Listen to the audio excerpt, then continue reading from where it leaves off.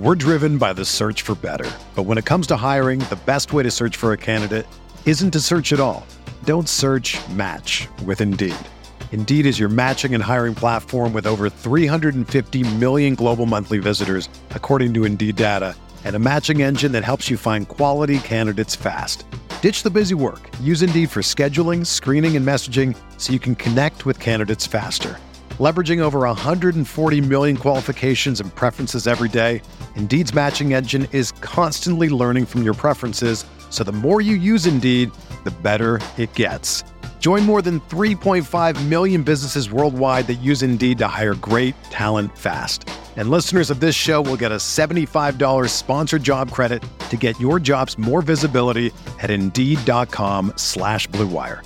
Just go to Indeed.com/Blue Wire right now and support our show by saying that you heard about Indeed on this podcast. That's Indeed.com/Blue Wire. Terms and conditions apply. Need to hire? You need Indeed.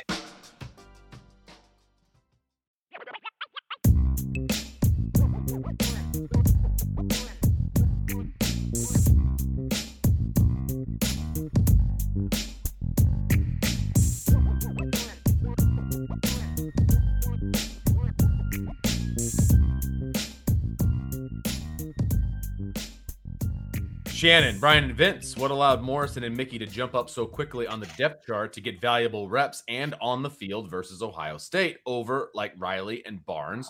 Or are they just that talented? Yes. I was going to say all of the above. I mean, no disrespect at all, Shannon, but yeah, I mean, look, those guys, I've said this before.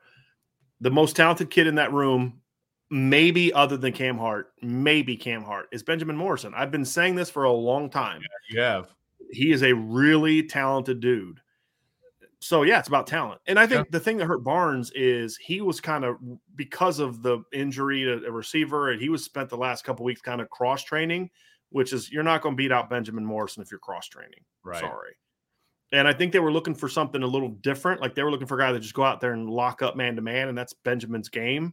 I don't think that's Ryan Barnes' game as much, you know? And so I think that factored into it as well. Now, will it be the same way moving forward? I do not know. Yeah, we don't know. Yeah, I do not know. But I mean, after the way Benjamin played this last week, I don't think he's going to be playing less moving forward. Yeah, right. You know, either. Yeah. Hey, Cam Hart, you're a great player. You just got outplayed by a freshman, and we're trying to win a championship. So, my man, you got to step up. So maybe this could be like talking about a fire lit under somebody. This might be a fire lit up under number 5. Yeah. And if that happens, Vince, and he responds well, good luck to the rest of the teams that be playing against Notre Dame, because I'd love to see a ticked off Cam Hart. To be honest with you. I would love to see that. Sid Irish wants to know the top 5 to wear the number 3 at Notre Dame all time. Boy, that is a good one. I cheated, and I saw this question earlier, so I was doing research. Okay. So the first ones are easy. But and again, all time for me is always only going to be guys that I've seen play. So I don't know what number Paul Hornung was, or Johnny Latner, or Angelo Bertelli, or Leon Hart. So I'm just going with guys that I've seen play. Yeah. So number 3 obviously kind of took on a whole different universe after Joe Montana. I mean, right, because he's not on my list because I never saw him play. He's on my list. He's my favorite player, one of my favorite players. But he's on my list. I don't think he was alive. I don't think he was at Notre Dame when I was born. That's the only reason. Yeah. He wasn't. Yeah. But Joe Montana is number 1 for me. Michael Floyd is number 2. Rick Meyer is number 3. Mm-hmm. Avery Davis is number 4. Okay, that's interesting. Over Darius Walker, huh? Oh, yeah, absolutely. No question. You're just mad he ran out of bounds against USC. That dude rushed for 1,000 yards on back-to-back teams. Darius Walker, and you don't like him personally. I don't. You know what I don't like? I think he left too early, and it pissed me off. Sure, but I mean, would you have wanted to run behind that 2007 offensive line? I sure wouldn't have. Well, he didn't do much running in the NFL either, so. Yeah, but he would have. But he can still walk. Stop it! Stop it! Did you see that team? They were terrible. That was the worst offensive line. I don't care. He's not making my list. Dang it! I like Avery Davis for all the off the field reasons. Okay, and I'll be the first one to admit it. Sure, he is a phenomenal young man. He is the ultimate team guy. Yes, he makes my list because of that. So yes, I will. That I understand. That I understand because you know what I mean. Sure, it's I get that. So I get that. He makes my list. And then I know this one is going to make you laugh, and you're probably going to tell me that I'm crazy, and that's totally fair by you. Early on in my career of following Notre Dame, I know where you're going. One of the things I had to do is I had to interview old timers. Oh, okay. Interesting. You're not going where I thought you were going to go. And one of my favorite interviews, believe it or not, and I'm going to butcher his last name, was Ralph Guglielmi. Okay. Who isn't he played in the 50s. He played in the 50s. He's a quarterback. Yeah. Sure, he won a Heisman Trophy. Or he was very, very good either way. But he didn't win a Heisman, but yes, he's one of my favorite. Isn't that who the Goog is named after? I don't think it's okay. Well, maybe that would. I'm gonna find out. Maybe I don't know. Maybe, but anyway, he was one of my favorite interviews of all time, and he happened to wear number 3, and so I put him as number 5 on my list. So because I didn't really have it's not him. It's somebody else. A guy named Don. Okay. Yes, and it's not the same last name. I didn't think it was either way. So that's my list. It's interesting. It's an interesting list. Amped enough for you to put your list together. Yeah, I hope so. I'm like just trying to remember like who the number 3s were on past teams, you know. But so obviously Rick Miers won for me. I always felt Rick Miers was very underappreciated during his time in Notre Dame because the expectation was that he was supposed to win a championship, and I always kind of felt like he was kind of playing in a system that wasn't necessarily conducive to his talent level. You know what I mean? So I can't really fault him too much for that, but he's definitely on my list. Michael Floyd is probably the best number 3 I've ever seen. Sure. To be completely honest with you, he was a pretty tremendous player. I mean, just wow, he was incredibly talented. Obviously at Notre Dame, highly productive, big time recruit, all those type of things. Darius Walker is on my list because the guy was a pretty good player on 2 really good football teams that I enjoyed watching play. Back-to-back 1,000-yard rusher. He should have come back for senior year, but I mean, he made a business decision, and I get it, right? Maybe it wasn't even a business. He did a decision like I would like to walk when I am, 20, 30 years old. I'm not going to know if I can guarantee that playing behind that offensive line. So another one for me, and this might actually kind of start boiling down to more favorites, Vince, than anything else, is Arnaz Battle. I was a big Arnaz Battle fan. And so that's definitely one for me that I would go to. And of course, Arnaz wore number 3 because, of the quarterback aspect of it. But those are probably the 3s that I would go with in my tenure. Avery Davis is a great kid, but I mean, he just wasn't the player that Arnaz and Darius Walker and those guys were, in my opinion. Yep. That might have changed if he would have been able to play this year. Yes. Definitely might have been able to change if he would have been able to play this year, but just I can't quite go there. And I feel like I'm missing someone on D. I feel like there was a defensive player that wore number 3, and I just can't remember who it was, but it might have been 13 that I'm thinking of. So, yeah. We're driven by the search for better. But when it comes to hiring, the best way to search for a candidate isn't to search at all. Don't search, match with Indeed. Indeed is your matching and hiring platform with over 350 million global monthly visitors, according to Indeed data, and a matching engine that helps you find quality candidates fast. Ditch the busy work. Use Indeed for scheduling, screening, and messaging so you can connect with candidates faster. Leveraging over 140 million qualifications and preferences every day, Indeed's matching engine is constantly learning from your preferences, so the more you use Indeed, the better it gets. Join more than 3.5 million businesses worldwide that use Indeed to hire great talent fast. And listeners of this show will get a $75 sponsored job credit to get your jobs more visibility at Indeed.com/Blue Wire. Just go to Indeed.com/Blue Wire right now and support our show by saying that you heard about Indeed on this podcast. That's Indeed.com/Blue Wire. Terms and conditions apply. Need to hire? You need Indeed. Hey, it's Kaylee Cuoco for Priceline. Ready to go to your happy place for a happy price? Well, why didn't you say so? Just download the Priceline app right now and save up to 60% on hotels. So whether it's Cousin Kevin's Kazoo Concert in Kansas City, go Kevin, or Becky's Bachelorette Bash in Bermuda, you never have to miss a trip ever again. So download the Priceline app today. Your savings are waiting. Go to your happy place for a happy price. Go to your happy price, Priceline.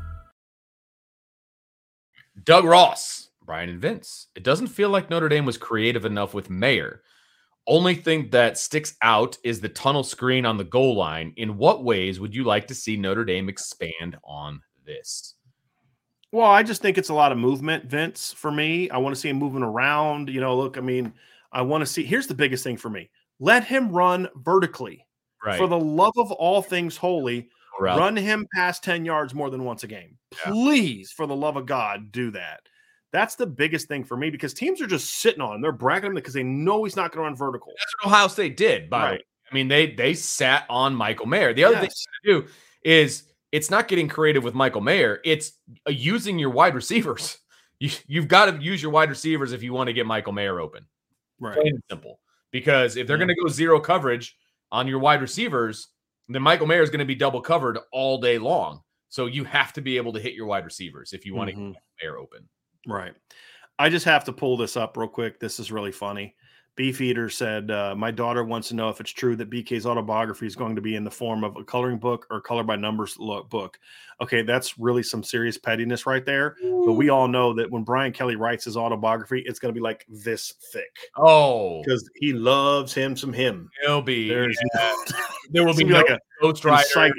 There will be. He'll write it all by himself. Oh, no. He'll have a ghostwriter because that would require him to do work to do by himself. But it's going to be very, it's going to be very, very thick. And that's what I'm saying about Brian Kelly tonight. But yes, I just thought that was hilarious. That's great. Okay. Jeff Madeline says, I do think the offense will eventually turn it around this season, but if they sputter all year, do you think Freeman would have the cojones to make a change? Oh, yes. I absolutely. Oh, it's not about cojones. I mean, it's just like that's what you got to do. Right. I mean, yes, I don't expect it to happen. Right. But yes, I think he would make a change if that were to happen. Right. Yes. And when I say sputter, I mean, like you're averaging like 27 points a game and you're just, it's going to be really bad. Right. But, yeah, I agree with you. Yeah. I think he would. I just don't expect it to happen, Vince. I don't either. Joe Papati, thank you very much for another super chat. Listening to the Marcus Freeman presser, I read between the lines that there were some sideline communication issues to be expected. How do you clean it up? He basically said he didn't flip over from one side to the other in a timely fashion, basically. And that's on him. And it is to be expected because he's not used to talking to both sides of the ball.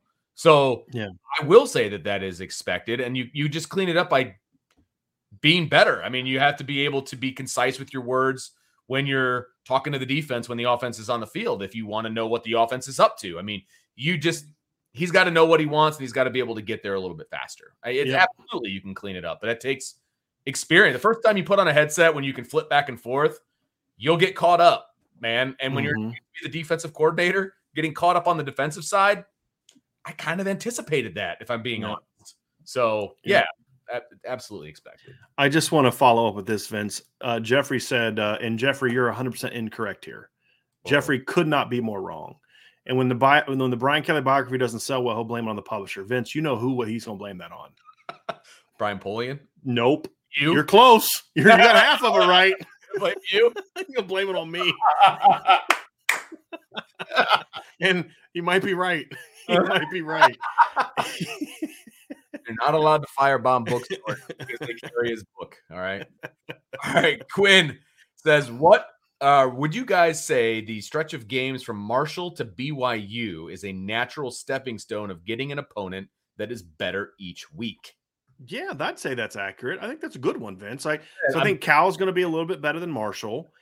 I think that North Carolina is going to be a little bit more dangerous than Cal. I don't know, better maybe, but dangerous for sure. More dangerous offensively. Because they can score. I'm always more worried about the team that can score. Absolutely. Notre Dame could score 10 points on Cal, just like they did Ohio State, and still win. Yeah. Right? Right. I mean, if we're being honest. And then BYU is I think so. Yeah. And then, we'll see what Stanford is by then, too. That's the other interesting thing that comes next week. So, Quinn, that's a really good observation. And then you challenge yourself more and more and more each week as you get to that next opponent, which is right. Which is good. John Wayne's Winchester, with Jarrett Patterson out, who's the leader of the offensive line on the field? Not necessarily who's making calls, but who is that leader in the huddle to get them going? I want to say Josh Lugg because he's been there the longest. It needs to be Zeke. It needs to be. It's just making calls and all that. Absolutely. Well, just talking in the. I mean, look, it's like what Liam Eichenberg and Robert Hainsey both said when Jarrett Patterson was starting in 2018. They're like, look, the leader of the offensive line on the field is Jarrett. He's the center. Right. So, right. Cool. I like it. Right. No doubt. Salty Virginia Peanuts. Why isn't Xavier Watts on the Marshall depth chart, either offense or defense? Same question for Merriweather. But as Stephen F. has asked it already, and he super chatted. I just don't read too much into depth charts, guys. I really don't. I mean, was Benjamin Morrison on the depth chart last week against Ohio State? I don't remember if he was. I'm going to look it up real quick. I don't remember, but I don't think that he was. I don't remember.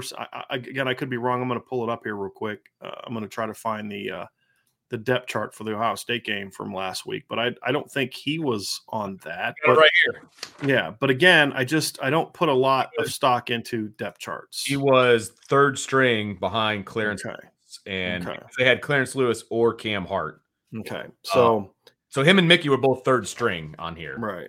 So I just don't put a lot of stock into that, to be honest with you. Yeah, I mean, I just don't. Yeah. I mean, look, he wasn't on the depth chart last week and he played defense. Right. So yeah. Right. Gabriel Rubio wasn't the 2 deep last week and he didn't play. Yeah. Right. So right. Yeah. Deion Colsey was on the depth chart last week in the 2 deep and he didn't play. So I wouldn't put a lot into depth charts. I wouldn't. Yep. I care more about who plays on Saturday. And Xavier, needs to look. I'd still say, look, man, put him on flipping offense. Let the kid play. He needs to play. Absolutely. Yep. I was disappointed about that. Anyway, TJ Fallon. If the D-line plays the way they are supposed to and the DBs keep playing great, does Notre Dame have a top 5 defense in college football? Boy, yes. If the defensive backs play the way that they did on Saturday and just clean up a couple little things and the D-line plays the way it's supposed to, yeah, this is going to be one of the 5 to 8 best defenses in college football, sure. Yeah. There's no doubt. I mean, Clemson will be there. I think Bama's got a chance. I mean, yeah, they got a shot to be there. And I'll tell you what, Ohio State's defense, I don't know if they got a chance to be that good, but if they keep playing like they did on Saturday, they're gonna have a big jump statistically this year. But I wonder if part of it's just how Notre Dame played, to be honest with you, Vince. I'm still very curious about that. Yeah. Milton Fan 15. Vincent Bryan, are you surprised that there were not any running back wide receiver screens against Ohio State? Do you suspect that they will plan to incorporate them moving forward? A little bit. Yeah, a little bit. I mean, I hope so. I mean, I'm a big fan of the screen game. I think part of the reason Ohio State's not necessarily the team that you can screen the best because they can run, and that's a good thing that they do is they can run pretty well, but you got to be able to dial up a couple things like that for sure. So I would have done that. Even if it's like the, fake those jets and reverses, then to kind of a throwback screen to a back the other way or something. Yeah, I thought so. Just to mess with your eye discipline and stuff like that. And maybe you catch them on a fire or a blitz or something. And Ohio State was years back. I mean, they were coming after it. So yeah, I think a screen here and there with some kind of like inside screen where Ohio State's bringing their inside backers and you throw like a little tunnel behind them, something like that. I'd have gone for that. Now, keep in mind, too, they did run like the play to Chris Tyree where he catches a little slide route and Michael Mayer, those are screens because they're blocking downfield on those plays. So those are also screens. They just didn't get them didn't run traditional screens in the game. WJS, is it better for Patterson to sit one more game and find out what we have at guard? If he sits, it has nothing to do with finding out what you have. It's because he's still injured. I mean, that's not why I'm making a decision as to whether Jarrett Patterson plays or not. If he's ready to play, he's going to play. If he's not ready to play, he's not going to play. He'll be ready to play. I think he'll be ready to play this week, Vince. I'm going to somewhat take a different stance on that because to me, against Marshall, there's no way he's going to go from not being able to play in the biggest game of the year to fully healthy a week later. It's not going to happen. I honestly, personally would give him another week. And because I need to learn a little something about those other linemen. Right. And don't rely on Jarrett be there to save you because we can't guarantee Jarrett's going to be there in a month. I mean, he's had some trouble staying healthy during his career at times. So I would rest him again because if the more I can do to get Jarrett Patterson back to full health, the better. Sure. I don't want Jarrett nursing an injury all year. I want to get him as close to being as full go as I can. If that means sitting him for another game, then I'm sitting him for another game. If you can't beat Marshall without Jarrett Patterson, Cal without Jarrett Patterson, right? So like the Cal game will give him a chance to kind of get back up to speed before Carolina. Then you got to bye, and then it's BYU. So just me, I understand where you're coming from, Vince. I get it, but I want that kid healthy. That's the big thing for me. If he's 100%, he plays. Yeah. If he's not, he doesn't. Well, that's right. 100%, sure. Yeah, if he's 100%. Right. I'm not making that decision saying, hey, you know what, Jarrett, I know you're 100%. No, but that's not what I'm saying is like, I don't think it's possible that he's going to go from not playing against Ohio State to 100%. That's my point. He'll be healthy enough to play. Right. But I don't want him to be healthy enough to play. I want to try to get him fully healthy and then let him play because you're going to need – look, here's the reality. You're going to need Jarrett Patterson in October, November, and in the postseason. No doubt about it. I'm not risking him against – and honestly, Oregon's Cal, to be honest with you. You know, like if they want to sit him for the next 2 games, if he's not 100%, okay, cool. I want Jarrett Patterson to be healthy. That's the big thing. Not just healthy enough. I want to be healthy. Right. And that's where I want to be. If he's 100%, I'm not – to answer the question, though, if he's 100%, I'm not sitting him to see what else they've got. 1,000% agree with you. Right. Yes. Right. I'm just saying the nature of his injury, he's not going to be 100% at least for a couple weeks. Yeah, which makes – honestly, if he's not 100% by North Carolina, I'm not playing him. Now, when I say 100%, like if he's 95 and there's really no risk for further injury, then fine. You play. You get the point that I'm making, right? But I don't want him to have to grit through performances. If you can't beat the next 3 teams on your schedule without Jarrett Patterson, you got way bigger problems than not having Jarrett Patterson, in my opinion. Like flipping Appalachian State just hung 61 up on North Carolina. Right. Okay, like if you can't score on them without Jarrett Patterson, you got way bigger problems than Jarrett Patterson. Absolutely.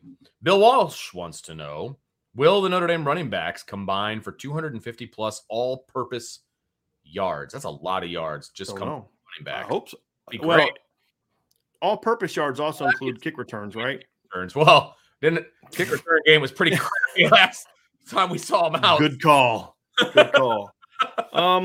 Honestly, I hope the answer is no, unless they're just shredding them. Because I want to see them. It's like what we talked about on the show today, Vince. I don't want to see them just bully Marshall for 4 quarters. That doesn't show me anything. It just tells me you have better players than Marshall. Shocker. Right. You know, I'd like to see them throw the ball out the perimeter. Yep. Nick Lane, who do you see in Tyler Buchner as a comparison? I mean, I've been asked this a bunch, Nick, and I don't really have a good comparison. The best one that I've been able to, I mean, people have said Johnny Manziel. I get it to a degree. I've always kind of found Kyler Murray the closest comparison, although Tyler's not as good as Kyler Murray was, but I think that's the closest comparison to me in that I think Tyler can be a pocket passer, but he can also be a dynamic runner. He's not a dual threat per se. Yeah. It doesn't have to be a dual threat per se. That's probably the closest that I can come up with. Just stylistically, again, I'm not saying he's going to be the number 1 draft pick. I'm just saying stylistically, I think that's a more fair comparison than Johnny Manziel. It's the closest one I can come up with because in that offense, Tyler Buchner could have run for 1,000 yards at Oklahoma, the way that they run their offense. There's no doubt about it. But I also think he can sit in the pocket and pick teams apart. So, yeah. Yep, that's where I'm at, Vince. Agreed. So let's get to the next one. Yep. Timeout Tom says even if Notre Dame is way ahead of Notre Dame at halftime, even if Notre Dame is way ahead on Saturday at halftime, do you think Buchner and the starters should play through 3 quarters? Depends on how far way ahead they are. And how they're playing. If they're playing like mistake free, I mean, okay. Yeah. So many variables to me. I lean towards yes. I do want to see them play, but I would start to mix in some guys, right? Like I would mix in the first team with Merriweather and Raridan or Merriweather and Stace or Xavier Watts is one of my, you know what I mean? Like I'd get Deion Cole. So I'd start to, even at the beginning of 3rd quarter, I'd start mixing in some of the younger guys who didn't play a ton. Like, hey, I really want to get, first thing I would take, if Jarrett Patterson plays Saturday and they're up 31-7 at halftime, you're done. You know, like you're out, you're done. There might be a couple guys like that. I may take Josh Lugg out and let me see Rocco and whoever else. That's kind of where I would be. Absolutely. So, yeah, absolutely. So yeah, I would I'd play him into the third, Vince, like you had said, into the third. But yeah, I mean, I just, if they're like clicking and Tyler's like 15 of 17 for 280 yards, no, I don't need to see him much more deep in the third quarter. But if they're just bullying Marshall, but they're still not really clicking, then I would want to see a little bit more. So, yep. Zach Martin, I know Notre Dame on some level just needs to get Tobias on the field, but given the current depth chart, where do you think he best fits? X, Y, X. Apparently we get to choose X twice. Yeah. And still have the most success.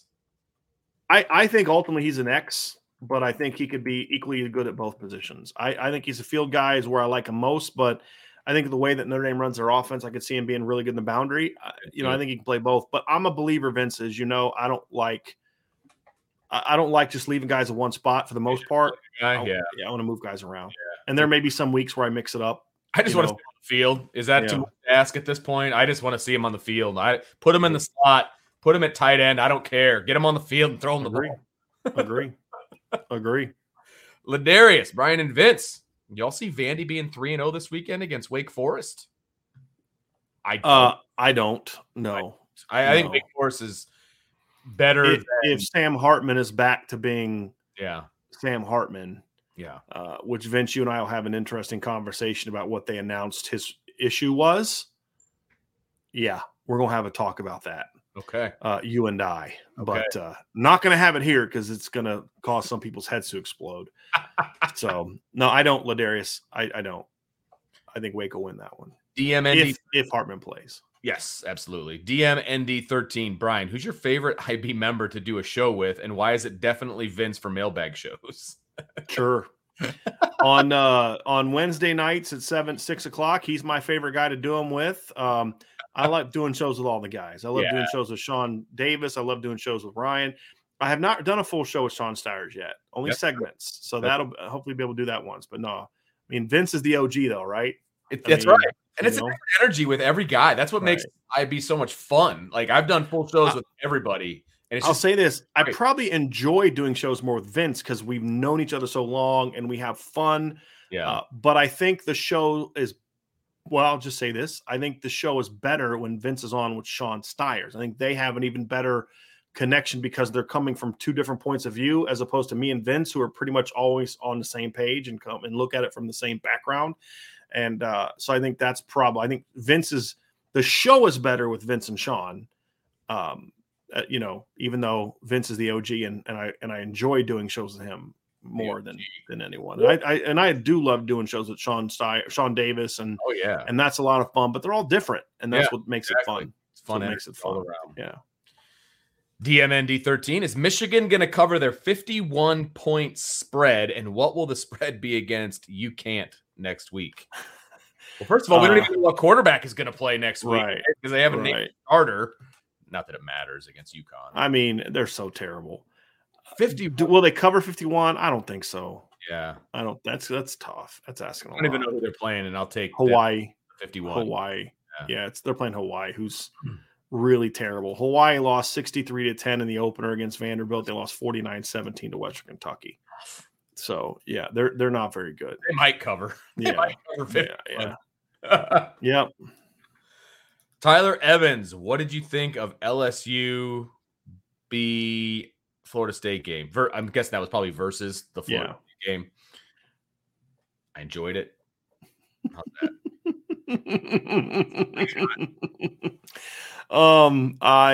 It's what I expected a Brian Kelly team to look like in a big game. Yeah, right?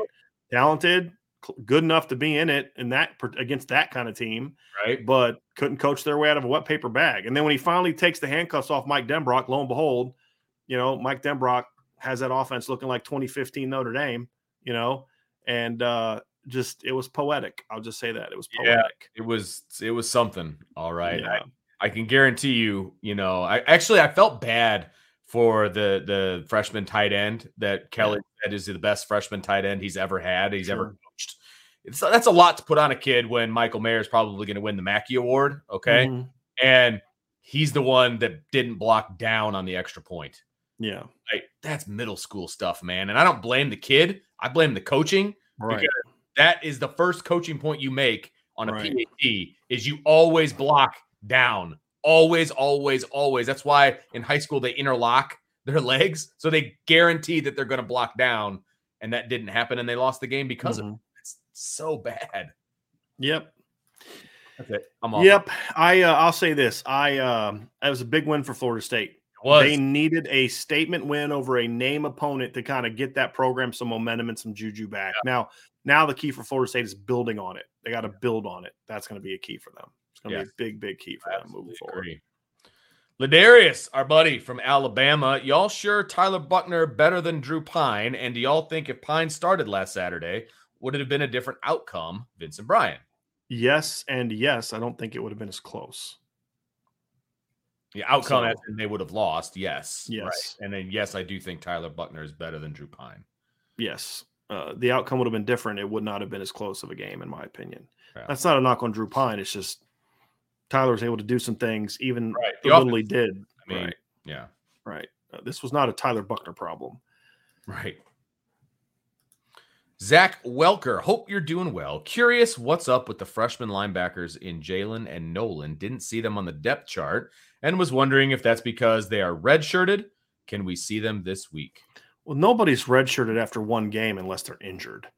Right. So, I mean, that's not really a thing. I mean, number one, Nolan Ziegler had a really bad illness in camp where he had to miss some days and lost a little bit of weight. So that probably had a big reason why he didn't play. I don't know if Jalen Sneed played special teams or not. I honestly couldn't tell you. So, but one game into your freshman year is a little too early to be looking at that. Right. So I really couldn't tell you. I honestly couldn't tell you kind of who did what or how many they did this or that. I couldn't tell you. I just know I expect to see both of them at some point in time soon on special teams. At least they better. But, what's up with them? Nothing. They're freshmen and Nolan this time, and Jalen's still adapting. We talked about that last week. Yeah. Irish Chi-Town, Brian, what record would Notre Dame finish with if you remove the starters from the roster? Not very good. I mean, you're still your starters, and you would lose 22 players of depth. Yeah, exactly. So, look, are you replacing them with like young guys or like what are you replacing? Probably still a bowl team. I mean, you're probably still a bowl team. I'd say like 8-4, 7-5. I'd say probably like 6-6 because you'd have no depth. I mean, if you took the starting receivers away, you have no depth. The depth is the issue. Yeah. Right. Yeah. Right. I mean, your offensive line is going to be talented, but it's a bunch of freshmen and sophomores. Yeah. So probably still a bowl team, because you'd have a good trigger man in Drew, but you still have good running backs, good tight ends. Probably 6-6. Saturdays are for doing laundry. Hey, guys. If we had Trevor Lawrence playing for us against Ohio State and the calls remain the same, do we win? What goes differently? Yeah, they win because Trevor is an experienced quarterback who would have hit some of those throws. I mean, Trevor Lawrence is a generational quarterback. Absolutely. And he would have hit a couple of those deep balls, like the one that Lorenzo Styles, he probably hits. But you're talking 2022 Trevor Lawrence? Any version of Trevor Lawrence for me. Right. I mean, look at what he did against Notre Dame in that bowl game. I mean, it was a similar situation. You've only got 3 or 4 opportunities to make big plays, and he made them, right? I mean, but he was a generational player. Like the biggest thing is they're up 10-7, and early the first drive of the second half, they run that wide fade Lorenzo Styles. Just Trevor Lawrence's history in college, he would have hit that throw, and Lorenzo smoked that dude. If it's an accurate throw, and Lorenzo needs to play through that ball. I mean, like I said before, he didn't play it well. But if the ball's put on him, he catches it and runs into the end zone. It's 17-7. Trevor hits that throw. That's not a knock on Tyler Buchner. Trevor Lawrence was the number 1 pick and probably the best high school quarterback prospect I've seen in decades. So it's kind of an unfair. I mean, it's an unfair question. It's like, well, how good would this team have been? How good would this Broncos team who had Case Keenum at quarterback been if they had John Elway in his prime? Well, they'd have been better. It was freaking John Elway. You know what I mean? Like, it's an unfair expectation. But yeah, I mean, that's also to the question about what's been missing at Notre Dame. They are missing that great quarterback. I just think Tyler Buchner can be that guy. Go back and look how Trevor Lawrence looked in his first start. Now, he was a freshman. I get that. Played a lot more high school football than Tyler. He looked pretty mediocre against Syracuse before they knocked him out of the game. Yeah. Right? I mean, it took Trevor some time to become that version of Trevor. And that's the other thing. The only pushback I would have, because you used the Notre Dame game as an example, it was a whole season of starting. Sure. And this was his first start. right? Again, it's an unfair comparison at this point. Obviously, it's going to be an unfair comparison at any point. Yeah, you're right. You're talking about a number one overall player in the country coming out, a generational quarterback. Yeah, it's unfair to expect him to be Trevor Lawrence. You know who else is not going to be Trevor Lawrence in college football this year? Every quarterback in the country. Right. Everyone. Right. Ohio State didn't have Trevor Lawrence a quarterback, with all due respect to CJ Stroud. CJ is closer to it now than Tyler is, but CJ is also a year ahead of Tyler. Got a year under his belt. Yeah, exactly. So, unlike CJ Stroud, Tyler didn't get a play against, who did they start their season off against last year? Ohio State, Minnesota, right? Well, if he'd have played a team like Minnesota, things look a little bit differently for Tyler Buchner. Mr. 2.0, where's the balance of Marcus Freeman dictating what he wants to see on offense and Tommy Rees running the show? Was Freeman's influence on the offense against Ohio State in reaction to Rees's bowl game? No, not at all.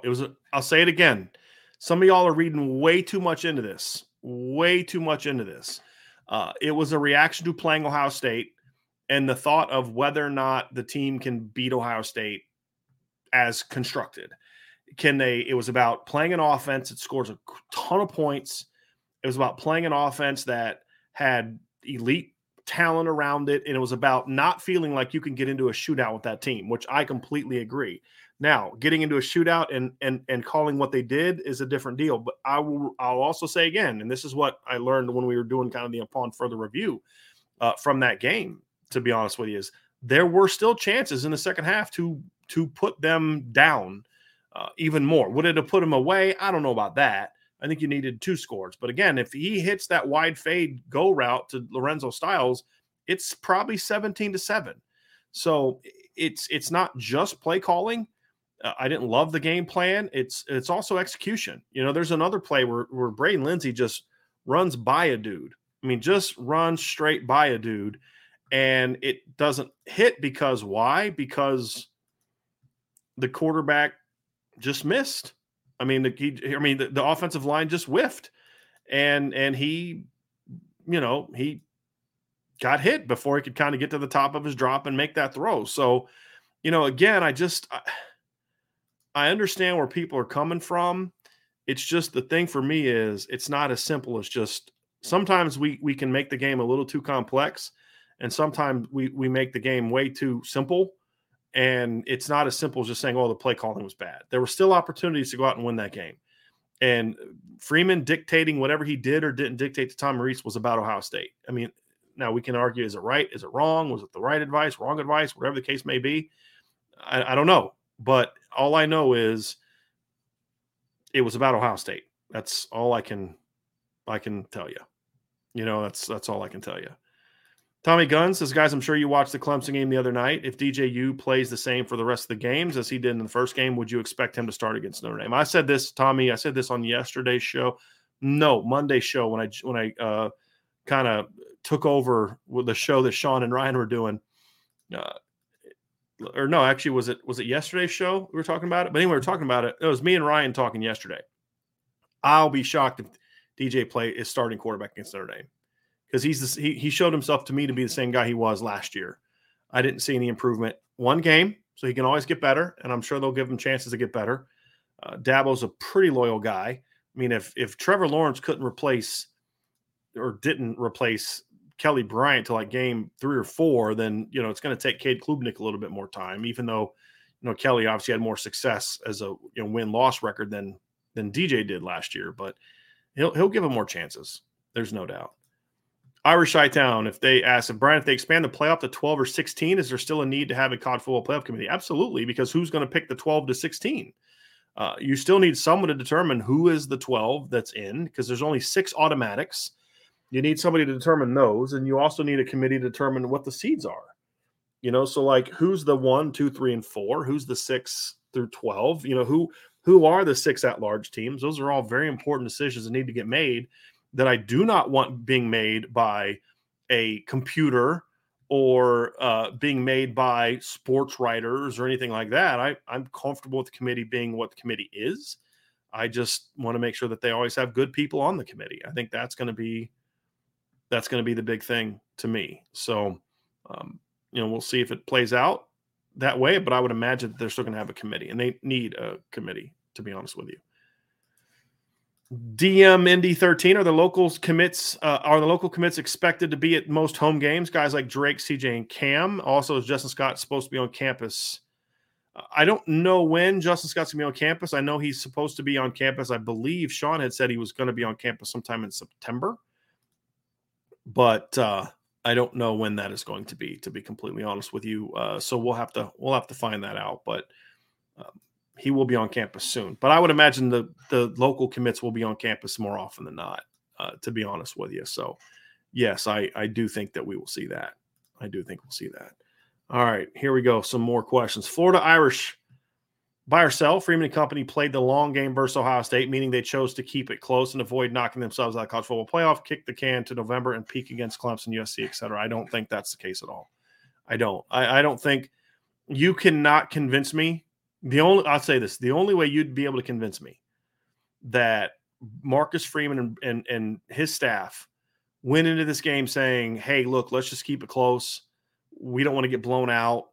We're not worried about winning because if we handle our business the rest of the year, we're still in. No big deal. We just got – no, I have a hard time believing that. I do. I have a really hard time believing that that's the case. And so, no, I can't go there with you. I really can't go there with you. I can't. I'd have to hear it come from his mouth, but I don't think that's the case. So I'm selling that. I'm definitely selling that. This is the story of the one. As a maintenance engineer, he hears things differently. To the untrained ear, everything on his shop floor might sound fine, but he can hear gears grinding or a belt slipping. So he steps in to fix the problem at hand before it gets out of hand. And he knows Grainger's got the right product he needs to get the job done, which is music to his ears. Call, click Grainger.com, or just stop by. Grainger, for the ones who get it done. Ladarius Martin asked Brian and Vince, who are y'all's top 5 Notre Dame teams of all time, and who was the quarterback starting for those teams? Again, I'll repeat again that for me, it's all time is only games that, like teams that I was alive to be able to kind of talk about. And honestly, there's going to be a key theme to a lot of these, and a lot of these teams are going to be teams that were coached by Lou Holtz, to be completely honest with you. So, I'm going to have to. I'm trying to remember which year it was that I'm looking for here, but most of the top teams that I've seen under Lou Holtz or under Notre Dame were Lou Holtz teams. So I'm going to go 1988, obviously, is the one at the top because that Notre Dame team won a championship. And at the end of the day, no matter how more talented somebody may or may not be, it's still about winning championships, right? And so that team in 88 won a championship. That team also beat 4 top 5 teams that year. They beat number 1 Miami. They beat a Michigan team.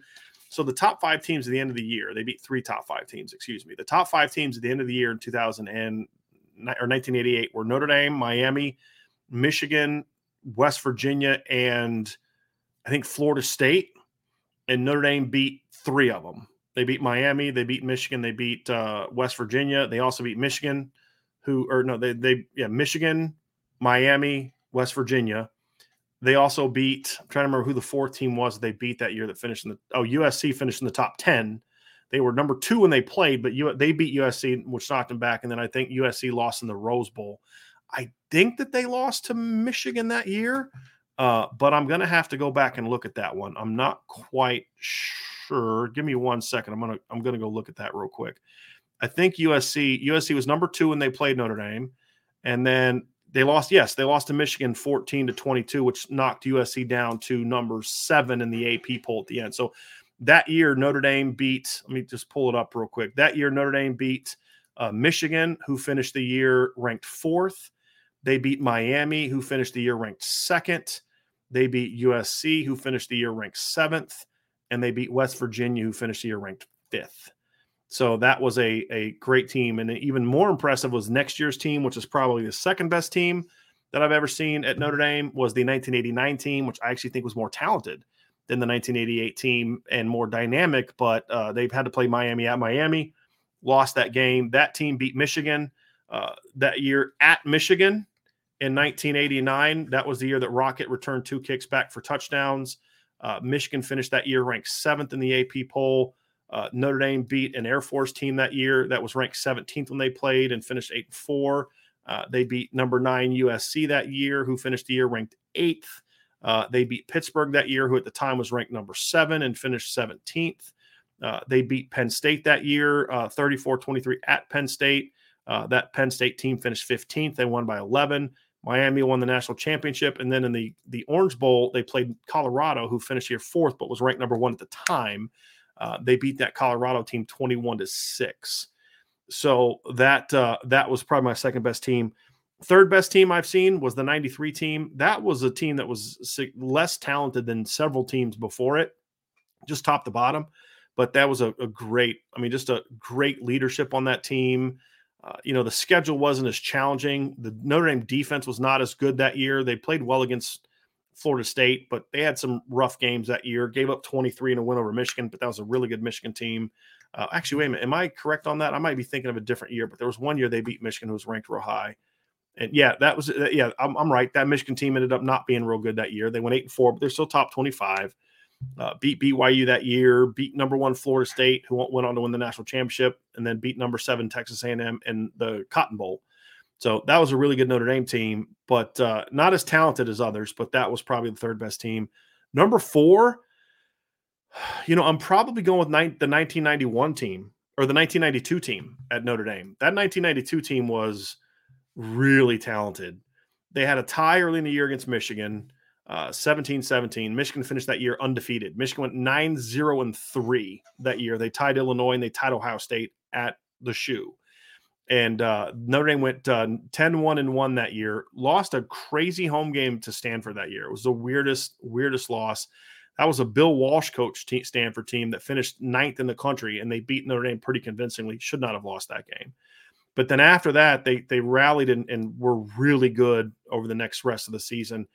Really dominated some teams. They beat BC, who at the time was ranked 9, 54-7. The next week was the Snow Bowl against Penn State. Beat a really good Penn State team, or talented Penn State team. Beat USC that year. Beat BC that year. Beat USC on the road. And then, of course, beat number 4 Texas A&M in the Cotton Bowl. That was probably the next team. And then number 5 gets a little bit interesting because, there's the 05 Notre Dame team, which is probably where I would go, but that defense had major holes. I'd want to go 2018 was really good, but again, that team had holes on offense. Boy, I tell you what, I'd probably have to go 05 is where I'd have to go. Now, quarterbacks, the 88-89 team was both Tony Rice. 91 or the 92 team was Rick Meyer. The 93 team was Kevin McDougal, and the 05 team was Brady Quinn.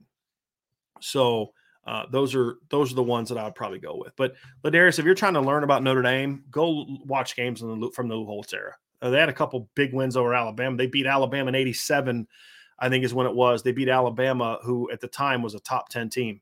In 1987, it was the year that Tim Brown won the Heisman Trophy. They played Alabama at home. It was 37-6 Notre Dame win, and then they played the year before, and I think Bama beat them the year before. They played at Bama when Bama was number 2. They won 20-10. So Notre Dame's had some really good battles. A colleague of mine who I used to work with, who since passed away, Lou Samoji, his favorite all-time game from Notre Dame was, I think it was 1973, when Notre Dame and Alabama played. I believe it was I think it was a Sugar Bowl, if I remember correctly. I'm just going to pull it up here real quick, so you have to just bear with me a second. Going to 73, I think it was the 73 game. Yes, they played in the Sugar Bowl. This is when it was played in Tulane Stadium. It secured a national championship for Notre Dame, or at least the AP national championship for Notre Dame.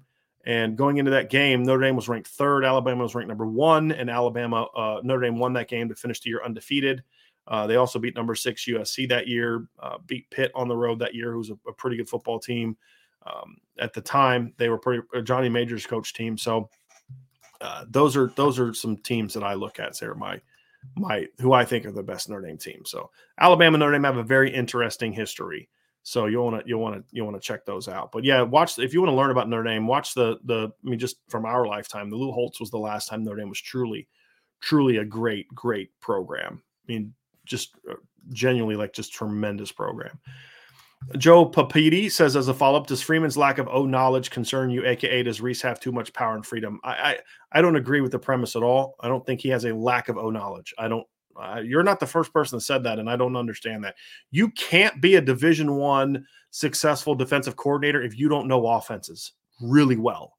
I mean, that's the whole point of running a defense, is running a defense in a way that stops an offense. If you don't understand what offenses do and what they're trying to do and how they're going to counter your moves, you can't be a good coordinator. I mean, a good coordinator has to study the other team. We talked about this in the earlier show with Ryan and I. And when I was breaking down opponents, I wasn't studying other teams' offenses. I was studying their defense. What are their coverage structure? What are the things they're trying to do defensively? What are their third down tendencies? How do they bring pressures? What's the technique they use up front? What are the techniques that they use in the secondary? I had to know them as well as I knew my offense. Otherwise, I wouldn't know how to attack it. And same thing with Marcus Freeman. So I don't agree with the premise that he has a lack of offensive knowledge. I don't understand it, that premise. And so I don't understand where it comes from. So it's hard for me to push back on it because I just don't understand where it's coming from. So if you want to elaborate a little bit, Joe, I'd love to hear that. But a coordinator has to know the other side of the ball as well as he knows his side of the ball. And so you may not know the technique, like, okay, here's how I would teach a post curl route. You may not know that, but you know scheme. You know what offensive lines try to do. You know what running backs try to do. You know what run game is. You know how zone works. You know how counter works, power works. Because if you don't know those things, you can't stop it. You can't stop something you're not aware. If you don't know how it works. And so he doesn't have that. So and the whole point that we're arguing about is that Tommy Rees wasn't given enough authority against Ohio State is a bigger issue. So that would be my thing. So Ladarius says, who won the 1973 Natty, or did Alabama share with another team? So this is one of those ones that Alabama claims I believe is a national champion, because the coaches poll, Ladarius, back then would give the championships out before the bowls.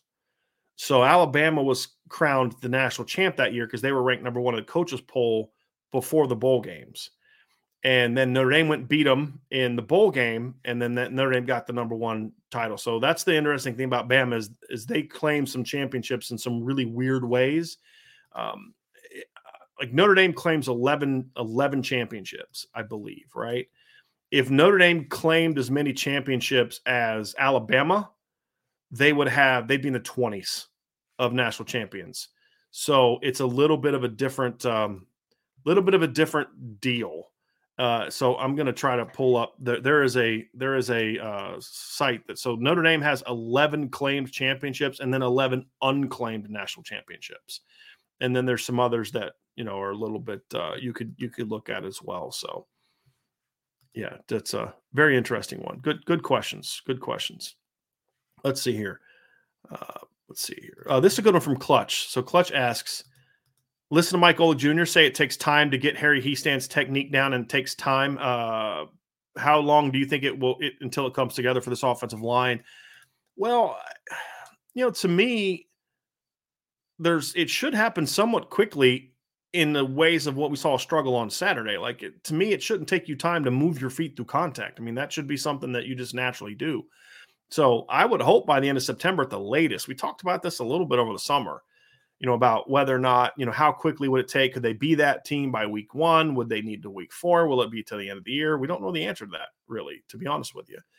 And so, I need to see how quickly. I don't know how quickly it's going to last. I think it should happen somewhat quickly. I mean, if you look at Mike Golic, right, the team that he was a part of, he was a part of Harry Hiestands' first Notre Dame team back in 2012, and they struggled. Running the ball in week 2 and week 3 and week 4, but they went for 293 in the opener against Navy, and then they busted out in game 5 for 376 against Miami, which would be the BYU game this year. And after that, I mean, they ran 150 on Stanford, which, if you remember the time, going for 150 on Stanford was really good. 270, 215 at Oklahoma, 231 against Pitt, 184 against BC, Wake Forest 221, South USC 222. So by game 5, they were rolling. I hope it's that soon here, because game 5 is BYU and they're going to need that before it really, really starts to click. So I And I would argue they played better teams early in 2012 than they're going to play in the first 4 games after Ohio State than they're going to play this year. So you didn't have, I mean, their first 4 games in 2012 was Navy, Purdue, Michigan State, and Michigan.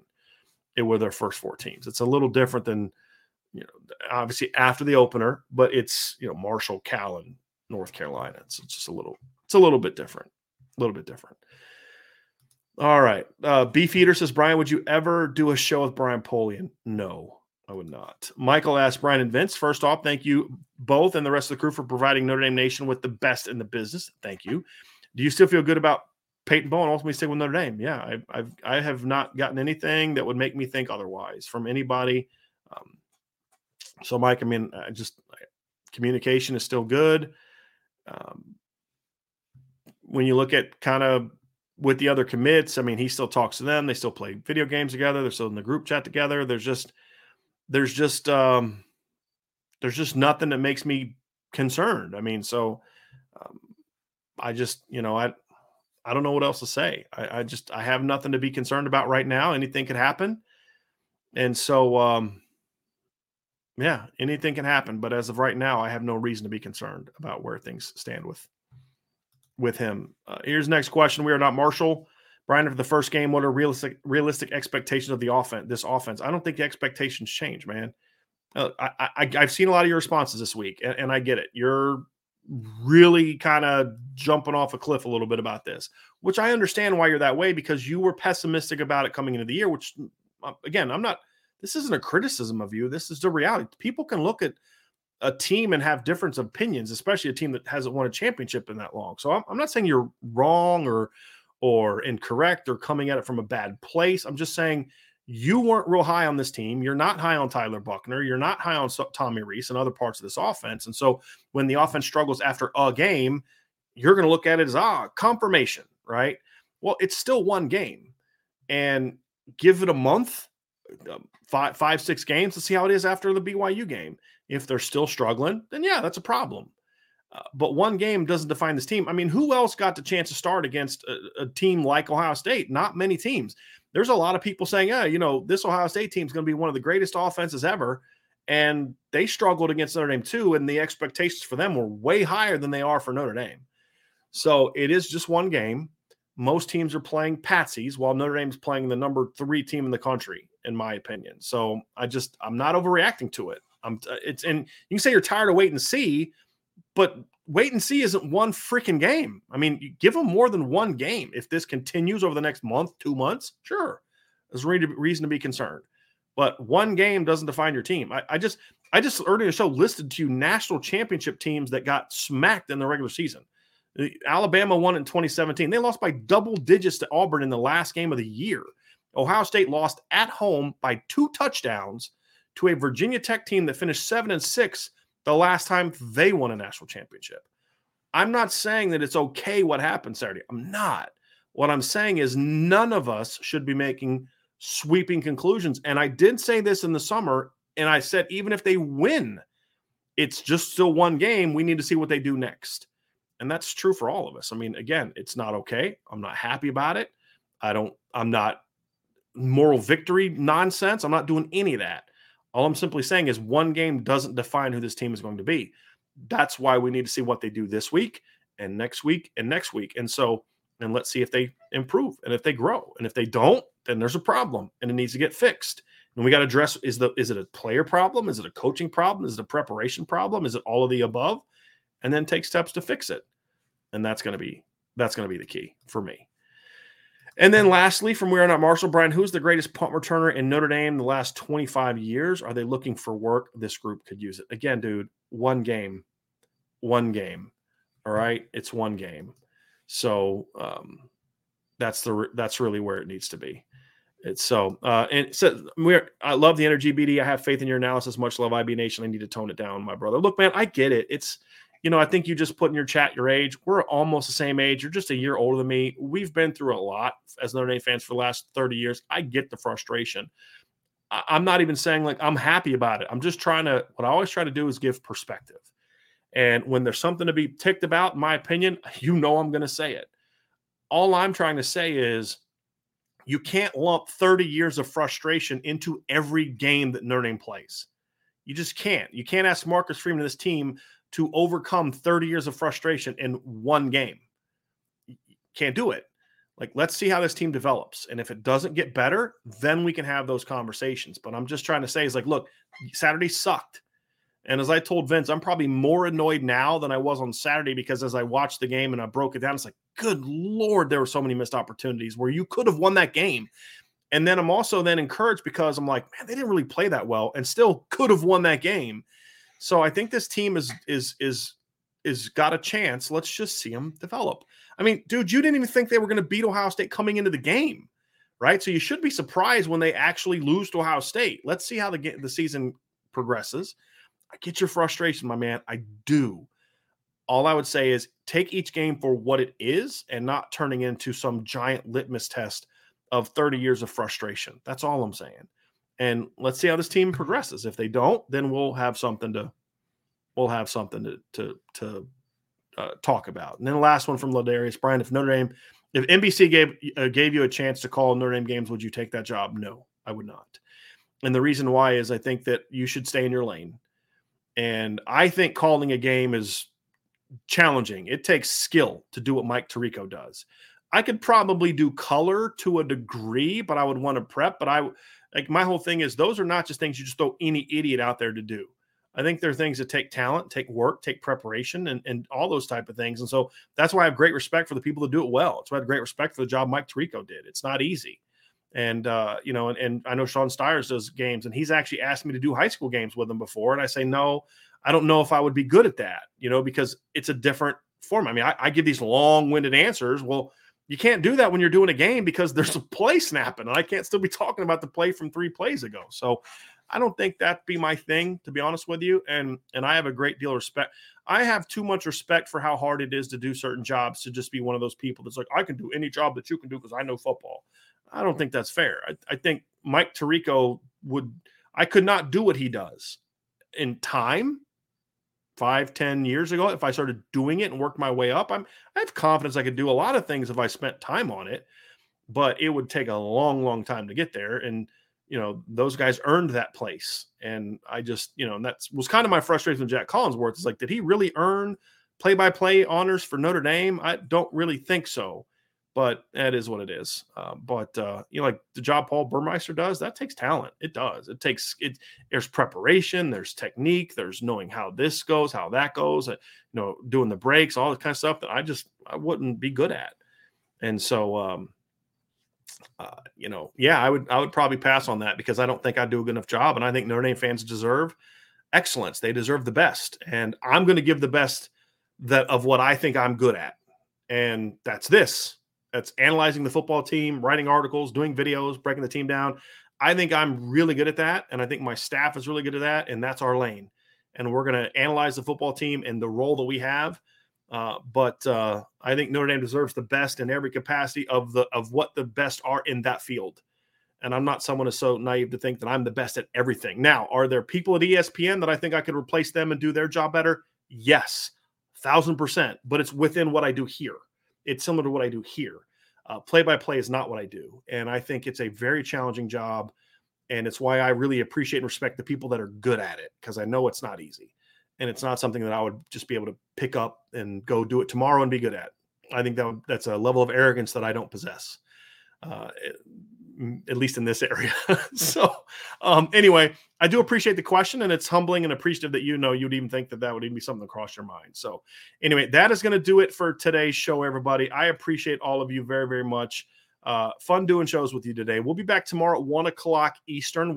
And if you're listening via podcast, it'll be today at 1:00 Eastern, because we're going to put this up tomorrow morning on our podcast app. But as we always say, folks, hit that like button, subscribe to the channel, check out CFB Nation. You can find that on YouTube and the podcast. Would really appreciate if you guys start listening to that as well. People are always saying, I want more content. I want more content. Well, hey, there's more content. It's not all Notre Dame related, which I think we should all expand our horizons of, not just knowing Notre Dame, but know thy enemy. Know what else is going on out there in college football. And I think it'll help you appreciate Notre Dame even more. And when you know more of what's going on. So definitely check that out as well. sign up to the boards at boards.irishbreakdown.com. We would greatly, greatly appreciate that. And we'll be back tomorrow with a Keys to Victory for Notre Dame. And we will probably not have an IB Nation Sports Talk show tomorrow night. We'll see. There's some things I may try to work on, but I don't think we're going to do that tomorrow night. But that's why you need to hit the notification bell, because if we do one, you'll know about it. And then, of course, Friday, it'll be prediction time. So have a great rest of your day, everybody. We appreciate y'all. Talk to you very soon on the Irish Breakdown Podcast.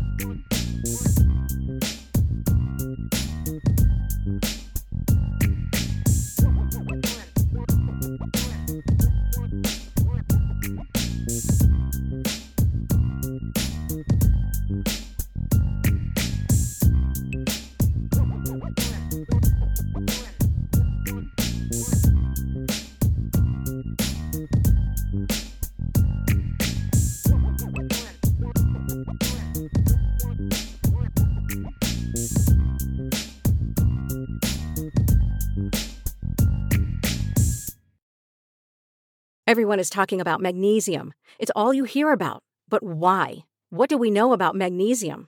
Well, magnesium is the number one mineral that 75% of Americans are deficient in. If you are a woman over 35, magnesium will help you rediscover balance, energy, and vitality. Magnesium supports more than 300 enzymatic reactions in your body, including those involved in hormonal balance. From functional medicine doctors to mental well-being and female hormone experts, we all know that magnesium is the one mineral to improve all aspects of well-being and health. But which one? Magnesium Breakthrough from Bioptimizers, the trusted choice recommended by leading experts with 7 best-absorbed forms of magnesium to ensure your body receives the support it needs for overall well-being. Go to bioptimizers.com/balance today and use code BALANCE10 for 10% off. Support your journey to wellness at bioptimizers.com/balance. Magnesium Breakthrough from Bioptimizers, your foundation to optimal health and vitality.